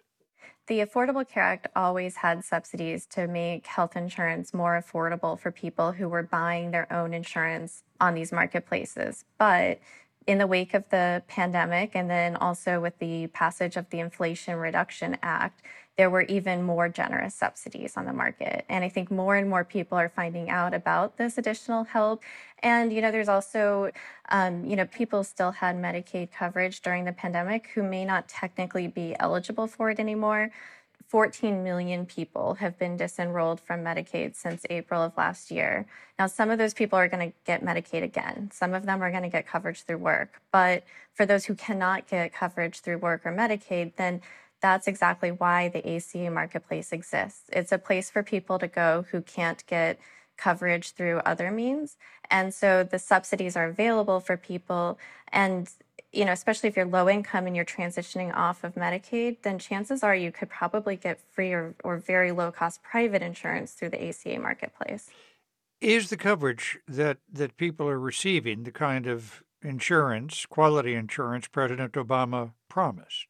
So for some people, they can get, especially if you're really low income, you can get insurance on the ACA marketplaces probably for free, either maybe $0 a month, $1 or $2 a month for a premium, and your deductible could be very low. It could be less than $100 a year. If you're middle income, there's a sliding scale. So then for more middle income people, they might have to pay a few $100s a month for health insurance coverage. They might have a deductible of a few $1,000s. So it really, I think, is going to depend on the person. But I think overall, what we're seeing is that many, many more people are finding this to be a good value for them than had been the case a few years ago. President Trump, of course, has repeated his vow to repeal and replace the Affordable Care Act. Do these numbers suggest that the law is now so well established it would be difficult to repeal? The Affordable Care Act that President Trump and Republicans in Congress in 2017 were trying to repeal, I think it was a different situation, almost a different law. At the time, the marketplaces were really struggling. There was wall-to-wall news coverage about insurance companies leaving the market, saying there was no way to be profitable in this market. There were even concerns that some parts of the country might not have any health insurers offering, which would basically make the market implode in those parts of the country. There was a lot of difficulty in the early rollout of the ACA, but what we've seen since then is that the markets have not just stabilized, but they've become profitable for insurers. We're seeing more and more companies entering into the market. We're seeing more and more people sign up for this coverage. So I think it's just, it's such a different situation than it was a few years ago when we were talking about repeal and replace then. Are there fixes that you would like, nevertheless, to see made? Well, I don't make policy recommendations. We're a nonpartisan organization, but one of the things that the Affordable Care Act did was make this coverage more affordable for individuals through subsidies, but the raw premiums are still really expensive. So that means taxpayers are paying a lot of money to cover those costs. And so there's probably more that can be done to address the underlying reasons why health insurance is so expensive in the United States. And, there's also challenges that we have seen with our surveying of people who are signing up on this market. Sometimes they have a difficult time navigating the sign-up process and also a difficult time actually using their healthcare. There certainly is still room for improvement, but overall, I would say that the marketplaces are in a much more stable and solid situation than they were several years ago. Cynthia Cox of the Kaiser Family Foundation, thanks so much. Thank you so much for having me. The 75th Emmy Awards set to air Monday night on NBC after months of delays because of strikes. NPR's TV critic Eric Deggans says these honors, even when they air on schedule, don't always pick the most deserving winners. So he's come up with the Deggies, his own awards, which he's unveiled in a story on NPR.org, and joins us now. Eric, thanks for being with us. Yeah, I'm just hoping that somebody like the Golden Globes buys this idea off of me at some point. But we should note the delay in airing the Emmys means there's some confusion about what's actually up to be honored, right? yeah, even though the Emmy ceremony is delayed from September when it usually happens, they didn't delay the deadlines for entries or voting. So Monday's ceremony is going to honor shows that aired most of their season before May 31st, 2023. So, for example, they're honoring the first season of FX's The Bear instead of the second season, which was released in June 2023 and presumably won these Golden Globe Awards. So you got that, everybody? It's tough to track. But the Deggies are beyond that, right? That's right. Well, see, that's the benefit of creating your own contest. I'd prefer to say that I creatively break the rules when necessary. So if you think about, for example... It's art, damn it. It's art, yes. Exactly. So if you think about the category of Best Drama Series, for example, there's a lot of cool nominees there, including Netflix's The Crown, HBO's House of the Dragon, and Showtime's Yellow Jackets. You do the honors? And now, wait, hold on. Let me look for an envelope or something here. Okay. Oh, wait. Good. Okay. And the Deggie goes to Succession. Ooh. Now, I know it's probably tiring for some people to keep hearing about this show 7 months after its finale, but this series about the struggles behind a family-owned media corporation, it artfully captured what makes being in a family so difficult, alongside all these shifts in media. And Succession managed the finale to stay true to the series, but surprised everybody in the audience who was trying to guess how it was going to end up. I also predict that this is the show that's going to win Best Drama at the Emmys on Monday night. Okay, comedy series. The nominees include Abbott Elementary on ABC, Apple TV Plus's Ted Lasso, and Hulu's Only Murders in the Building. The Deggie goes to The Bear on FX. But Eric, is The Bear a comedy, really? Well, the Emmys let producers and studios decide how a show gets classified. So FX is calling The Bear, which, people may know, this complex emotional story about a trained gourmet chef who takes over running his family's Greasy Spoon restaurant in Chicago. I'm going to allow this for the Deggies because it is such an amazing show, especially in the second season, which had these powerful guest performances from people like John Bernthal and Jamie Lee Curtis. Now, she's not eligible for an Emmy until the next contest, but I'm giving her and the show a Deggie now, even though I expect the Emmy Academy to actually give the Best Comedy Award to Ted Lasso on Apple TV+. Time for one more category, Best Supporting Actress in a Drama. The nominees include Jennifer Coolidge and Aubrey Plaza from The White Lotus, but the prestigious Deggie goes to three winners: J. Smith Cameron for Succession, Ray Seahorn for Better Call Saul, and Elizabeth Debicki for The Crown. Eric, how do you get three winners? Well, I loved all these performances for different reasons, and I couldn't decide. So I don't have to. Okay, good. Smith Cameron was one of Succession's best supporting players. She played the often exasperated, always surviving corporate executive Jerry. Seahorn has been criminally overlooked by Emmy for years on Better Call Saul. And Debicki managed a letter-perfect evocation of Princess Diana on The Crown that never looked like a basic impression.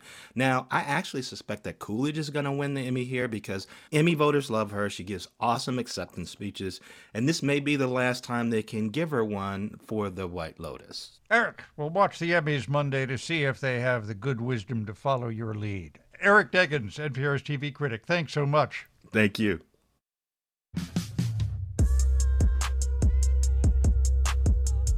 There's a new album by 21 Savage, his first in more than 5 years. The British-born rapper is a giant of Atlanta's hip-hop scene. He's calling the album American Dream. A week before he was due to perform at the Grammys, for the first time in 2019, he got arrested by ICE agents. NPR's Rodney Carmichael on 21 Savage's music and life story. That's later today on All Things Considered. You can ask your smart speaker to play your local station by name or tune into, what do they call it? Yeah, the radio.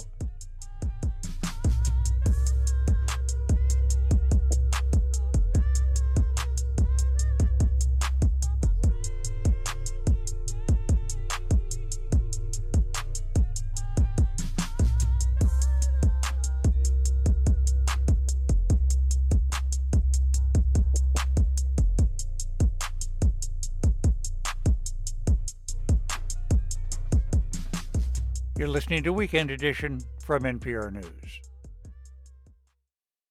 Bismarck, omit, leafage, buck, bank. Sarah Rivers Cofield was shopping in 2013 when she noticed a well-kept silk bustle dress from the 1800s and paid $100 for it. When she got home, she discovered the dress had a secret pocket and inside a note with cryptic lines like that. Also, Calgary, Cuba, Ungard, Confute, Duck, Fagin. What did any of those lines mean? 10 years later, she knows the answer. Sarah Rivers Cofield, archaeologist and curator at the Maryland Archaeological Conservation Laboratory, joins us. Thanks so much for being with us. Thank you so much for having me. It's such an honor. Tell us about the dress. Well, I collect antique clothing as a hobby. I've always been interested in the past. I'm an archaeologist for a living, and I study people by the everyday things that they had. But, in archaeology, we don't typically find clothes that doesn't survive in the archaeological records. So it's what I do in my spare time. I collect antique clothing, and I like that connection to the past. And this particular dress really spoke to me because I didn't have any nice 1880s bustle dresses in my collection. And now it's turned into this huge story, which I had no idea would be the future of this dress. You posted an image of the note on your personal blog. What happened? I posted it to my family, and I think somebody in my family posted it on Reddit, and then the code breakers got a hold of it. And somebody did guess all the way back then, 10 years ago, that it was a telegraph code. And when I looked into that, that seemed very likely. That totally fit exactly what the code looked like, why it was all marked off. But then the question becomes finding the right code books to break the code. And the real hero of this story is Wayne Chan, somebody who his hobby is breaking codes. He's at the University of Manitoba, and he's the one who broke this code by tracking down the right telegraph code books. Well, what does Bismarck, omit, leafage, buck, bank mean? It's a weather report. I don't know the exact details, but it's something like the temperature, the barometric pressure, the dew point for May 27th, 1888. And there's 2 sheets, and there's lots of cities' names. I'm sorry if this sounds naive, but why do you need a code just to say 56 degrees in Bismarck? Well, because sending a telegraph was expensive. So they made these books where one word stands for a whole phrase. So something like leafage might mean 52 degrees and wind south-southwest without having to spell all of that out. But the amount of work it took Wayne to figure that out is just phenomenal. And he had to do really good scholarship to figure that out. And I think some people are like, wow, that's kind of a letdown. But, I'm really thrilled that it was just a weather report. My whole career as an archaeologist is devoted to understanding past lives through all the ephemeral everyday items people left behind as trash or lost possessions. And this is one of those items. We never think anymore about having a weather app on our phone. And until the telegraph came around, people did not have advance notice of the weather. It's such a fundamental difference in how people lived. And so that revelation from this one weather report is something that never occurred to me. It's amazing. Sarah Rivers Cofield, archaeologist and curator at the Maryland Archaeological Conservation Laboratory. Thanks so much for being with us, and may all your days be Bismarck, omit, leafage. Thank you so much. It's been a pleasure.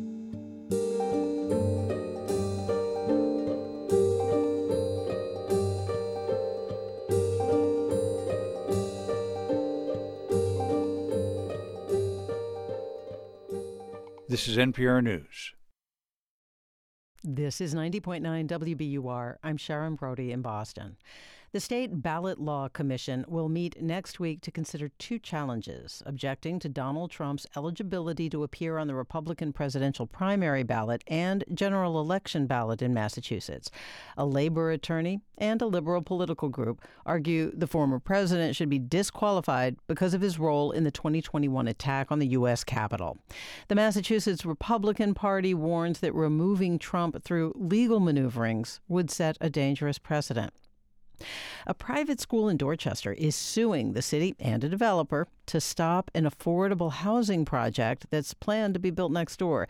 The Epiphany School is challenging the way the 72-unit development on Center Street was approved by the Boston Planning and Development Agency. The school argues that the development will diminish the value of its property.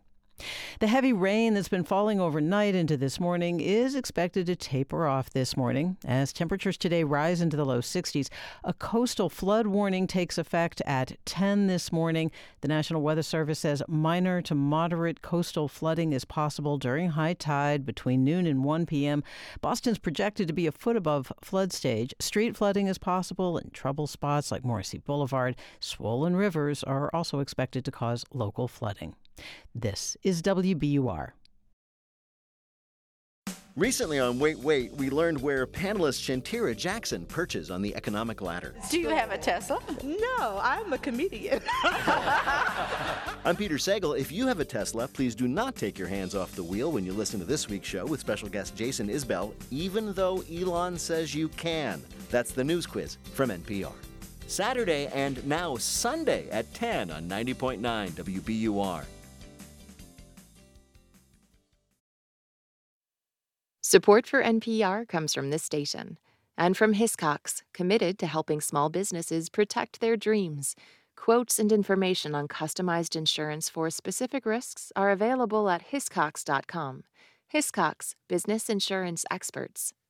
And from Indeed, designed to be an end-to-end hiring solution for businesses of all sizes to attract, interview, and hire candidates, all from a single platform. Learn more at Indeed.com/NPR. This is NPR. This is Weekend Edition from NPR News. I'm Scott Simon, and as they say on the T-shirt, it's time for sports.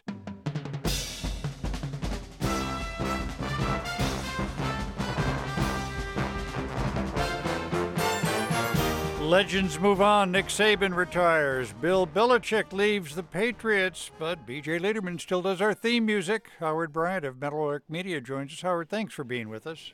Good morning, Scott. How are you? Fine. We don't even have time to mention Pete Carroll, shown the door in Seattle. Let me ask you, Nick Saban, head coach, University of Alabama football, 6 national championships. He also won a national championship with LSU.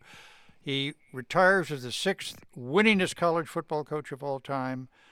What do you think his legacy is? Well, it's going to be real interesting. I mean, the legacy and the accomplishments, as we know, are two different things. And so we'll see what this move and what his effect has been on the sport as time goes on. I wonder if he and Mike Krzyzewski of Duke are both going to be folks recognized and sort of remembered at the end as coaches who did not want to deal with this new world of NIL and transfer portals where the coaches don't have as much power as they used to have. Obviously, when you look at the scoreboard, you look at what he did, unparalleled as a coach, especially in this modern era.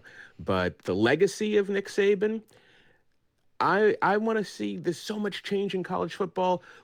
Is he simply going to be one of the greatest coaches of all time, or is this going to have some lasting effect on how coaching takes place? Yeah. One legacy of Saban, obviously, is the ridiculous amount of money these coaches now make. He was making roughly almost $14 million total. Yeah. Bill Belichick is departing as the head coach of the New England Patriots after 24 seasons where they won 6 Super Bowls. Howard, how controversial is it if we call Bill Belichick the best head coach in NFL history who ever had Tom Brady as a quarterback? Well, certainly I don't think it's going to be controversial. I think the controversy of him will always be the deflate gates and the spy gates and all those things. But I think even those will begin to recede when you look at what he did for that franchise. And I think anybody up here in New England knows there were the New England Patriots before And then there are the New England Patriots after 19 straight winning seasons, 9 Super Bowl appearances, 6 Super Bowl championships. And also to do it, to have that kind of consistency to do it in an era where the rules of the NFL essentially force you to get rid of players because of the salary cap and all of that, and the money being what it is. So for him to keep that team together is remarkable. Also, when it comes to Belichick, fascinating that both he and Nick Saban coaches together on the Cleveland Browns teams in the early 1990s, both quit together. Belichick will be 72 in April, and Nick Saban is 72 now. And Cleveland's in the playoffs. Cleveland rocks this weekend. Let me ask you, which game should we look for? I worry about the players at Kansas City, Miami. Kansas City, Miami is going to be a great game. Maybe the two best teams in the conference playing in the opening round and not in the conference championship. I'm interested in seeing what Buffalo does, but I got to tell you, Scott, the game that I'm really looking forward to is the Philadelphia Eagles and the Buccaneers. You may say, why? Why would you care about Baker Mayfield and the Tampa Bay Bucks? But I'm interested on the other side. Philadelphia was 10-1 this year. And if the Eagles don't turn it around on Monday night, this is going to be an epic collapse that folks are talking about. But they say the playoffs is a new season, so we'll see what they do. But I'm looking at the Philadelphia Eagles. Joe Flacco and the Browns is a great story, isn't it? Also a good story, and they're a great story, and so is the Detroit Lions hosting a playoff game for the first time in what, 30 years? Yeah. They are one of the worst football teams in the history of football. And so when they're playing in the postseason, I think it's always news. But I think that there are so many, we're always going to get great performances. One of these days, Pat Mahomes is actually going to play a road game in the playoffs. And it's not going to be this weekend. But I think that when you're looking at the playoffs, obviously, you want to know what the Dallas Cowboys want to do. And if you look all the way out, I still think that the two teams that we're going to pay most attention to are going to be Baltimore and San Francisco. Howard Bryant, thanks so much. My pleasure. Thank you. Investors are cheering the news that Nippon Steel Corporation wants to buy U.S. Steel for nearly $15 billion. U.S. Steel stock price surged 26% on the news and has largely kept the gains since last month's announcement. But in and around Pittsburgh, where U.S. Steel is headquartered and operates 3 plants, the shock is giving way to outrage. Member station WESA's Oliver Morrison reports. For decades, George DeBolt has given tours of former industrial sites around Pittsburgh. To understand why the proposed sale of U.S. Steel is causing such a firestorm, DeBolt suggested we drive to Homestead, just south of Pittsburgh. An open-air shopping mall now stands where the world's largest steel mill operated until 1986. There's little sign of the steel plant anywhere, just box stores, until we reach a tucked-away corner of a Lowe's Hardware parking lot. What's coming over to the left? 12,000-ton press. The 120-year-old press is a behemoth, 2 stories of crushing metal hydraulics. It was used at the end of the steelmaking process to flatten massive steel slabs into sheets. DeBolt reads from a small sign next to the press. Many World War II battleships were outfitted with armor plate from this press, including the USS Missouri, the ship on which the Japanese signed the Articles of Surrender that ended the war. In those days, DeBolt says, U.S. Steel became synonymous with U.S. might. So it's not just that U.S. Steel announced it was being sold, but that it was being sold to a foreign company, and a Japanese one at that. How about that for irony? Another explanation for the local backlash? Some feel it's history repeating. Mike Stout was the last worker out when the Homestead Works closed in '86. He was also the plant's union representative. Was tens of thousands of steel workers lost their jobs illegally, were denied pensions, were denied severance pay, and the result was the complete, utter destruction of the Monongahela Valley. Many towns in the valley never recovered from the economic decline and still suffer health problems from the last few operating steel plants. According to Stout, the company broke its promise to the steelworkers repeatedly. The most recent betrayal, Stout says, was just a couple of years ago, when U.S. Steel backpedaled on a promise to invest more than $1 billion into its remaining Pittsburgh area steel plants. Months later, U.S. Steel announced it was investing billions of dollars in a new non-union steel plant in Arkansas. Chris Bream, a regional economist at the University of Pittsburgh, says U.S. Steel should have been investing in its Pennsylvania plants a half-century ago. U.S. Steel's new plants in Arkansas utilize electric arc furnaces, which are cheaper and cleaner than the massive blast furnaces still in use near Pittsburgh. Doesn't really matter whether it's retained by U.S. Steel or bought by Nippon Steel or one of the other potential competitors. Without a lot of investment, it probably isn't going to stay open. United Steelworkers President Dave McCall is worried Nippon will further steer investment to non-union plants in Arkansas. And he says opposition to a foreign buyer is a matter of principle, even if Japan is now one of our closest allies. We've got to be able to make things here in America and control things here in America. Several Pittsburgh area Democratic congressmen sent a letter to Treasury Secretary Janet Yellen urging her to block the proposed sale, arguing that core industries should not be dependent upon foreign actors. Even President Biden has called for scrutinizing the sale.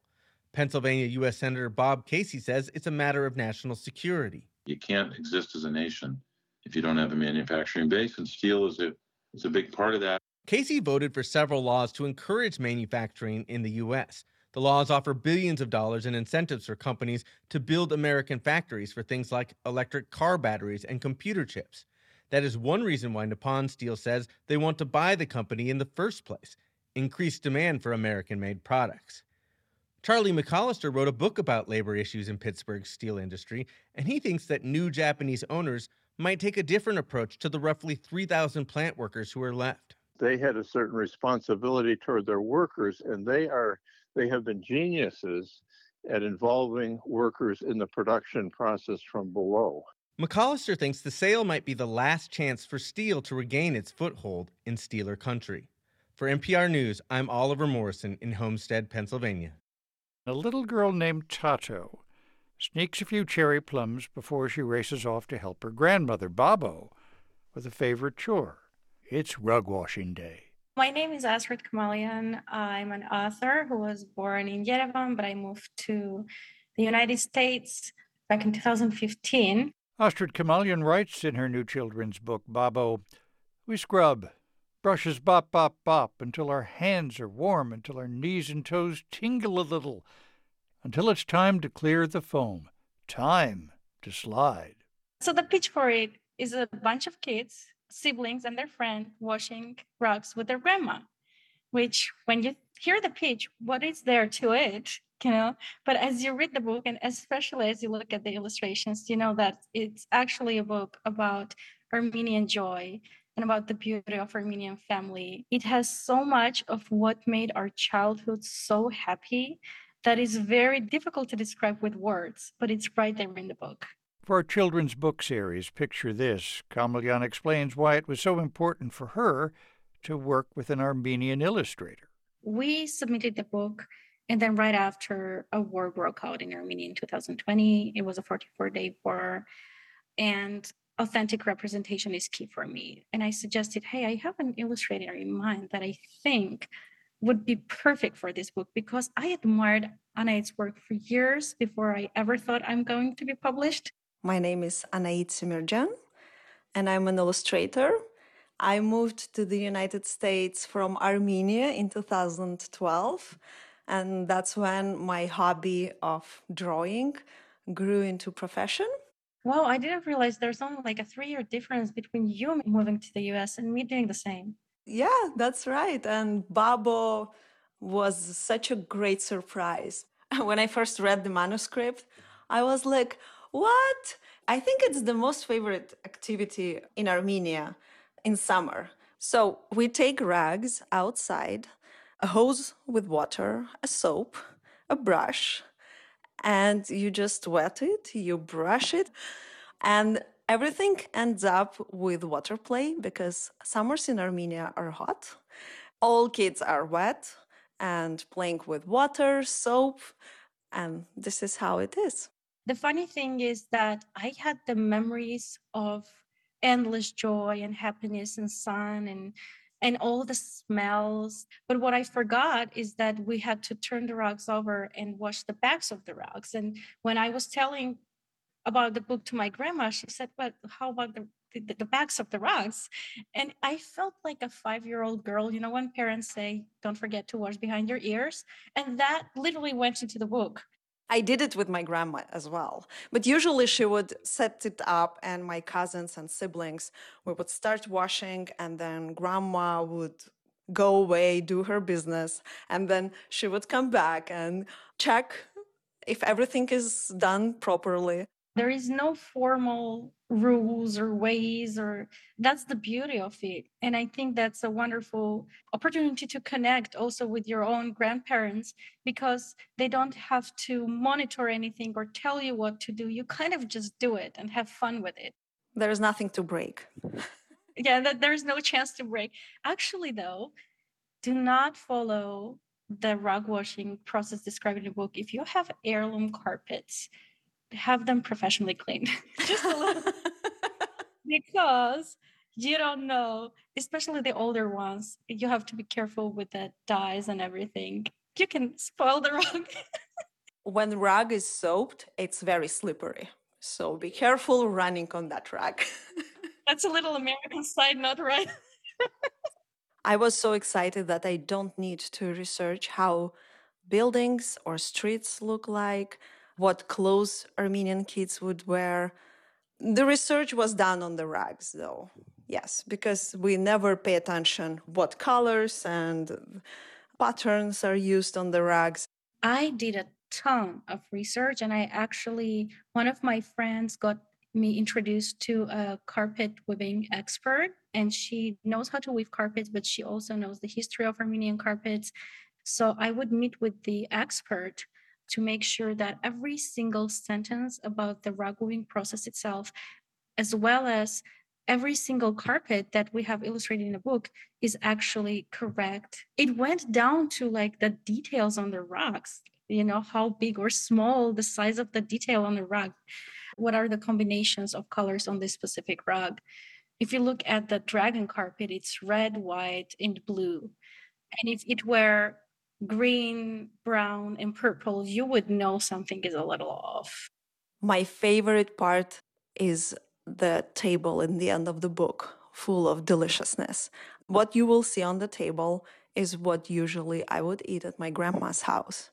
It would be a walnut preserve. It would be gata. Gata is Armenian pastry, sweet. And actually, the balcony on the first 2 pages with the door, it's the door from my grandma's house. So the balcony looks so much like my mom's balcony. There's so many magic in this book, honestly. I was extremely lucky. I would open the page and it was like the sun was shining through the illustrations, and it brought so much joy to just see them. It's interesting that, I've read the book a million times, obviously, but when I received the author copy a couple months before it was published, and I read it to my kids, and I felt home. And I've never felt anything like that with a book. And I can't describe that feeling other than I felt home. So I hope a lot of readers who have similar experiences, they will feel home. That was author Astrid Kemalyan and illustrator Anayit Simirjan talking about their children's book, Babo. Our series Picture This is produced by Samantha Balaban.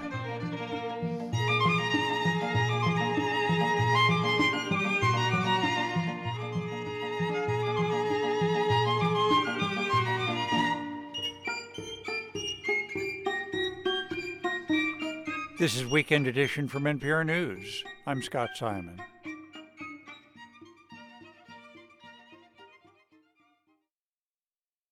Support for NPR comes from this station and from Staples, with supplies to get business done no matter where it gets done, from ink and toner cartridges to technology like laptops and networking accessories. More at Staples stores or staples.com. From the Kauffman Foundation, providing access to opportunities that help people achieve financial stability, upward mobility, and economic prosperity, regardless of race, gender, or geography. Kauffman.org. And from the listeners who support this NPR station. This is 90.9 WBUR. Good morning. I'm Sharon Brody. Wait, Don't Tell Me is next at 10 o'clock. On Monday, the first ballots of the 2024 presidential election season will be cast in Iowa. Listen Monday night at 8 for live special coverage of the Iowa Republican Caucus. That's here on 90.9 WBUR. It's 49 degrees in Boston. A coastal flood warning is in effect. The rain will taper off this morning. Windy today, highs in the 60s.